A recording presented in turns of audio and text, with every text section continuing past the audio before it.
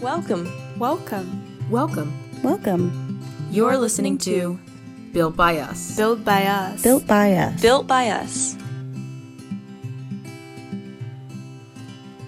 On today's episode of Built by Us, we are talking about Black love with married couple Dawn and Martin Blagrove.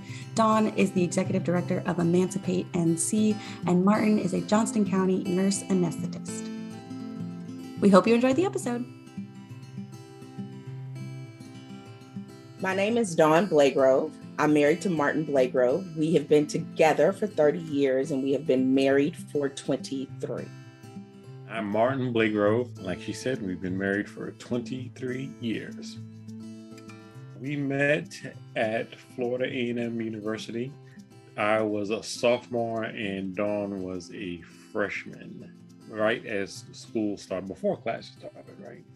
Before classes started. Before classes started. The day my parents left for dropping me off. Yep, that's when we met and literally have been together ever since. The story is really, story is a little bit more detailed than the one that Martin gave. We met at a mutual friend's apartment at a gathering, right? And I didn't really talk to Martin that night, but my roommate did. And so she was like, when we got back home, back to the dorm, she was like, I really like that guy. And I was like, who? And she was like, the guy I was, talking to. Because Martin decided he didn't want to play spades that night. He claims he knew how to play. He just didn't want to play. And so whatever. That is debatable. I know how to play spades. Whatever. Anyways, the point is, Grace was like, oh, he's so sweet. That's Grace is my roommate. Grace was like, oh, he was so nice. You should talk to him. So Grace tells Martin's friend. Grace was playing matchmaker because that's what she does. Right. So Grace was playing matchmaker. So Grace tells Martin's friend that I liked him and that I wanted Dave to give Martin my number. So Martin calls and I'm like. So she set the whole thing up. Who is this? Right? Now, here's the funny thing. Because I don't know this dude, right? So Grace doesn't remember his name. Right. So I'm on the phone with him and I'm like, okay. And then we start having this great conversation. And it's really going well. We click immediately. But, we were past the point where I could be like, what's your name again? She did not know my name. So I was like, Grace, what's his name? After we hung up. She was like, I don't know. And I was like, so I had his number at that point and I called him back the next day. And Grace was like, what are you going to do? And I was like, I know it starts with an M, so I'm just going to wing it and we'll see what happens, right? So I call his apartment and I'm like, hey, can I speak to him? And his roommate, Larry, answered the phone. And Larry was like, you mean Martin? And I was like, yes, that's who I mean, Martin. That's who I want to speak to. And so I was pretty much like, okay, I'm still collecting phone numbers because, just got to school. I don't really know this dude, whatever. Right. So I'm in the cafeteria. I'm eating with my roommate Grace and two other dudes that she had picked up in the cafeteria. And I look up, we're sitting in a booth and I look up and Martin is standing there and he's smiling at me. And it was at that moment that I was like, I think I'm gonna keep him. So I told everybody else, no more calling. That's it. I'm done. We're exclusive. And then I was at his apartment one day and he was like, hey, answer the phone. So I answered the phone. It's one of his friends who actually turned out to be it was Ron, right? Mm-mm. Why do I think that was Ron? That was LA. It was LA. Mm-hmm. Why was LA calling you? Anyways, whatever. So I answered the phone. The person asked to speak to Martin. I hand him the phone and the person asked him, who was that? And Martin says, that's my girlfriend. And I was like, I guess I'm his girl. And that's that. And that's it. We've been together ever since. The thing I love most about Dawn is what attracted me to her from the beginning. We were both kind of like-minded and we had the same thoughts and ideas about the world pretty much. We clicked on a lot of ideas of how things should be and what we would like our lives to be. and which was different from, most people. I guess we were both kind old souls, I guess. That's true. That's true. That's true. And we've just allowed our lives to just flourish. We kind of stay out of each other's way and let each other do what we feel like we need to do, and we just watch each other grow. So what I love most about Martin, what I've always loved about Martin, is that he is incredibly secure in who he is. He's very, very, very grounded. When I took him home the first time, one of my high school teachers took us out to dinner, and he told Martin, you know, it's hard to love a woman like Dawn. And for years, I was like, what does that mean, right? But as I grew older, I understood that what it meant was it takes a special kind of man to love a woman who is as strong, as smart, as assertive as I am, and not only love me, but encourage me to grow, encourage my light to shine, do whatever it takes to make sure that I am offering my best self to the world all the time. That is what I love most about Martin, is that he looks at me and sees the best of me. He looks at me and sees what I can be, what I should be. And he helps me remember that, because I see it reflected in his eyes and the way he talks to me and the way he treats me and the way he supports me. So yeah, that's what I love most about Martin. He kind of cute. How I see my role in the movement is, like I said before, I just stay out of her way, basically, and in support. You know, I'm not out there, you know, I don't do what Dawn does. I can't do what she does. That's just not me. I'm not a good public speaker at all. That's not true. Yes, it is. Not true. I am not as smart as she is. Oh my God, that is certainly not true. I'm just saying. Stop it. It was the truth. Whatever. Anyway, so I'm there to support. I am support staff. I guess is what yeah, that is my role. Is it my turn? Go for it. Thank you. Martin's role in the movement, just for clarification, is that he is my silent partner. Okay. Because I could not do this work without Martin. I could not be Dawn Blagrove, Executive Director of Emancipate NC, without the full-throated support of Martin Blagrove. Like, there is no Emancipate without Martin. He supports us in a way that he underwrites financially my ability to be able to throw rocks and still be able to eat and send our kids to college and stuff and have a nice house and live in, go on vacation. I think my role is... She throws rocks. That's what she said. That's what my mother says I do for a living. I throw rocks for a living. That is my role in the movement. No, seriously, I feel like my role in the movement is to... my role in the movement is to be the spook who sat by the door. All right? So let me explain what that means for your listeners.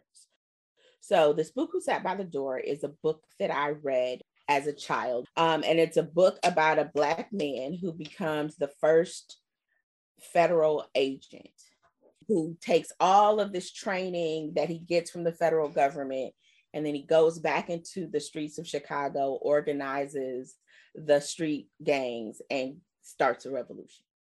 But in order to do that, the main character's name was Dan Freeman, had to be able to walk in both worlds. He had to be able to make white folks feel a little bit comfortable, and then also be trusted and respected by the people in the community. Literally, the book, the character has been kind of the blueprint for my life, right? So I have all of this education, and I have all of this beautiful pedigree and all of that, all of the trappings that you're supposed to have to be a happy, upper middle class, Black bougie woman. And then I use it in a way that empowers the least of us. I use it in a way that brings the voices of the people who do not have access to tables that they wouldn't normally be able to sit at, where their voices wouldn't normally be heard. That is what I live for. That is what I live for. That is why I do this, to be able to bring agency for so many people who are denied it in so many instances. So that's my role. I want to say that if you are Black in America, you fight every day. You fight for your survival. It doesn't matter how that fight shows up, how that fight looks is different, but you do that. You are fighting for that every single day. Like, I go out in the world and throw rocks, and so I am doing it in a very forward-facing way.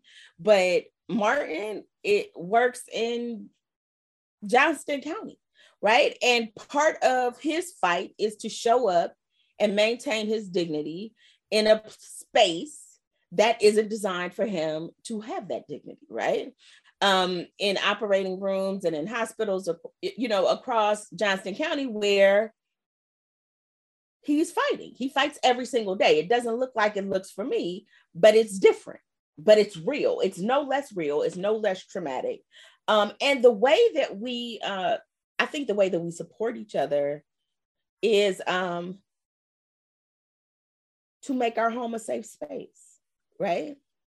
That this is always a place where I can come, or he can come, and he can say to me, I did not have a great day today at work, right? Or let me vent to you about some of the struggles that I had, right, at work today, where I wanted to say this, but instead I said that, because everybody needs to go to school and we need to keep paying the mortgage, right? And so he can't choke people out, right? Like, he can't do it, right? So there's a level of suppression of a lot of indignation that Black people do every single day in this country, right? And so the way we support each other is to come home and create a safe space for you to vent, create a safe space for your reality to be validated, right? Because so often Black folks are gaslit, right? Like, we making this stuff up, like these slights and these microaggressions aren't real. It's important to come home to a safe space where those microaggressions and the harm that they cause are validated. You can tell someone your story and they say, that is some bull. Like, I can't believe, right? You know what I mean? So I think that's the way we support each other.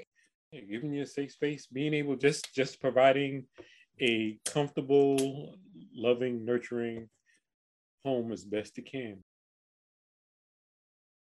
So before we came on, I mentioned to Martin that he might be asked about his love language, and he was like, "What is a love language? My love language is English." That's what he said. His love language, though, is actions. I'll give you a perfect example. So we have these lovely electric toothbrushes, and we have dual sink vanity in our bathroom, but I don't use mine. I only use his because it's closest to the door. So he gets up in the morning because he has to be at work early, and so he leaves before me. So one morning I wake up and I can't find my toothbrush. And I see that he has put it on its charger on my side of the sink. And when I talked to him later on that morning, he says, well, it looked like, I couldn't remember the last time it was charged, so I figured I should charge it for you. And then a couple of days later, I wake up and my charger is plugged in on his side of the sink. And my toothbrush is on my charger because he said, well, you never use your side and I don't want your toothbrush to not be charged. So I figured I'll just move your charger over here so that your toothbrush can be charged. That is Martin's love language, right? Like, it sounds like such a simple, small thing, but that is his love language. His love language is through like that little bitty, that small thing, just making sure my toothbrush stays charged. Like, it sounds silly, but it's really a big thing, right? It's really a big detail. And that's Martin's love language all day long, every day. That's his love language. That's his love language. Like, he's not gonna be like, could you use your own damn sink? No, he's gonna make it easier for us to use his sink. What do we do to get on people's nerves? That we get on people's Okay, nerves. so here's our toxic couple trait is we are very insulated, right? Like we if we have a choice of where to be, we're together. We're together all the time. And when you're with someone as much as we're all together, as a result, we have our own like shorthand languages and things, words that mean different shit to different, you know what I mean? So we talk to each other in a way, and we might say, like, for example, here's a good example. So Martin, when I first met him, had a cousin. He had a cousin who had just come out as being gay. And so every single time he talked about her, he would be like, my cousin, the gay one, my cousin, the gay one, my cousin, the gay one. And I was like, Martin, she had to have done something besides be gay. You just found out she was gay. What else does she do? What else did she do? How did you qualify her before you found out she was gay, like last week? And he was like, she went to Rutgers. So unintentionally, our code word for gay now is Rutgers. So we'll be talking, and he'll be like, I think she went to Rutgers. And I'll be like, dang, for real? I know she went to Rutgers. And he'll be like, yeah, I think she did. Like, that's, so I think that's probably one of our toxic traits. Yeah. I mean, I think that's true. Yeah. I think that's probably our toxic trait. What does Black love mean to me? If you're talking about Black love, all we can do is go off of what we thought the ancestors made it. Right. Our ancestors, there's supposedly not a lot of depiction of Black love in the general American culture. But, the more we grow and the older we get, you can feel it coming out. And it means just what we were talking about, supporting each other, having each other's back, protecting each other. Dawn talks about me protecting her, but she protects me as well. And Black love is building a family and building our family. And you can only imagine that is what our ancestors were after as well. I mean, I don't know. That may have been too. That's because you're so smart. I think if I had to find, it's hard to define, but if I had to define Black love, and it's a quote that I use quite frequently, and it's from Nikki Giovanni's poem, Nikki Rosa. Black love is Black wealth. For so long, we were denied any material possessions, even the ability to hold on and maintain our families in secure places in America.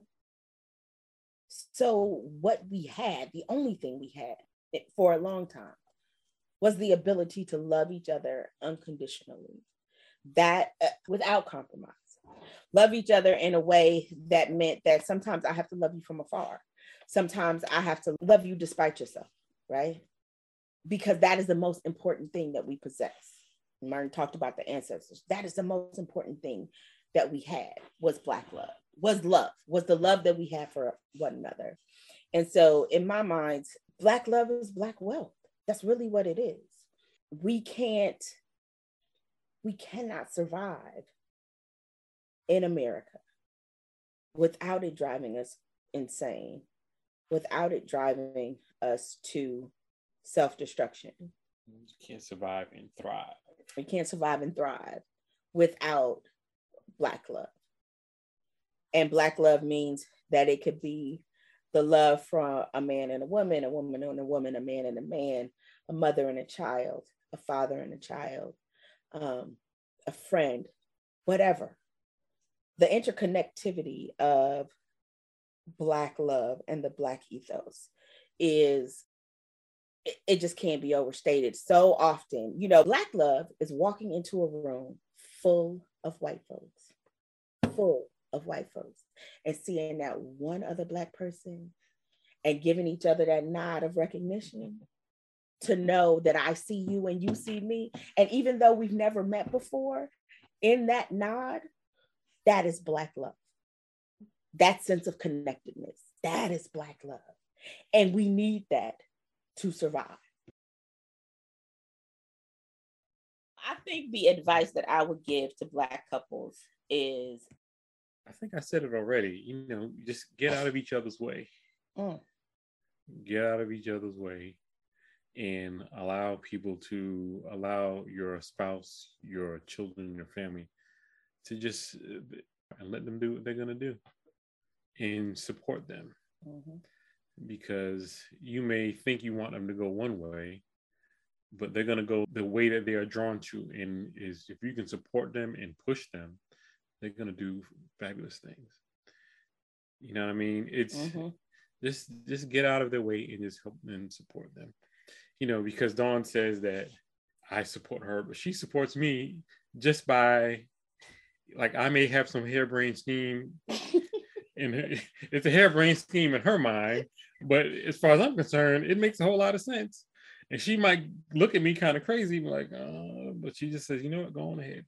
All right, let's see what happens. That happens a lot in the house. All right, and I can honestly say that almost never are his harebrained schemes bust. They always thrive and succeed. It may seem but it crazy. sounds crazy to me because my orientation is different, but I'm just like, yeah. Let's do it then. Let's do it. She could easily say, no, we're not going to do that. You need to, don't do this, don't do that. It's too risky. Yeah, but we don't. We don't. We allow each other to just, okay, go for it. I think the advice that I would give to Black couples is honor and respect the terms of your relationship. There is no right or wrong way to do this. What makes our marriage work, what makes our relationship work, it's not going to work for everybody else. You have to honor the terms of your relationship. And if you get to the point where you no longer like the terms of your relationship, either you adapt, right?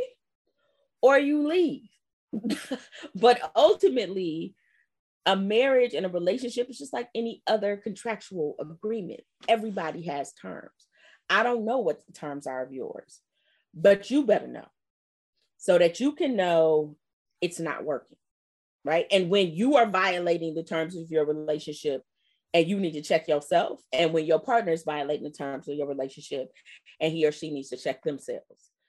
One thing that my mom told me when I was young that always stuck with me, and that I pass on to my children and all the village of children that are a part of our lives, is this.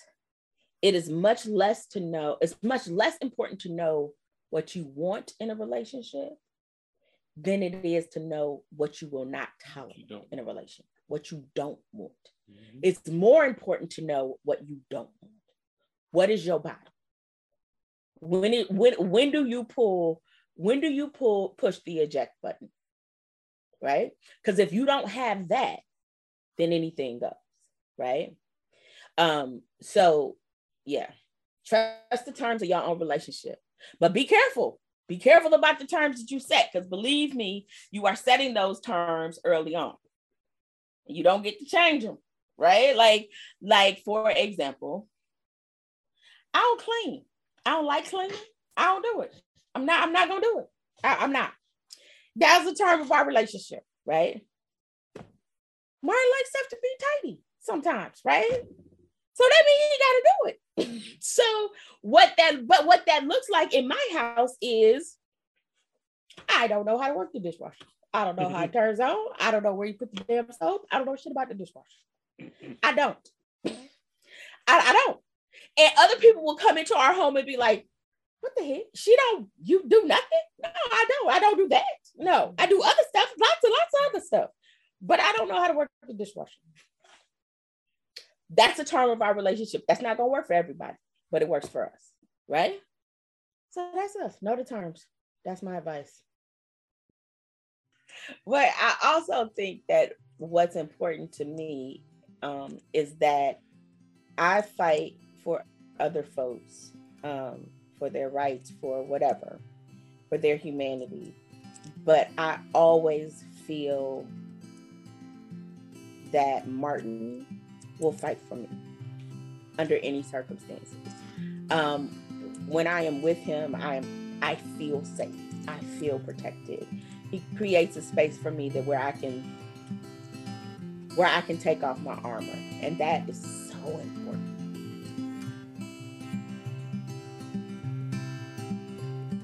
Thank you for having us. We don't do it as often. You know, when you be with somebody every day for 30 years, you don't really spend a lot of time being like, why do you like me? We don't do that. Yeah. It's nice. It's nice. Yes, you do. You do it all the time. I do.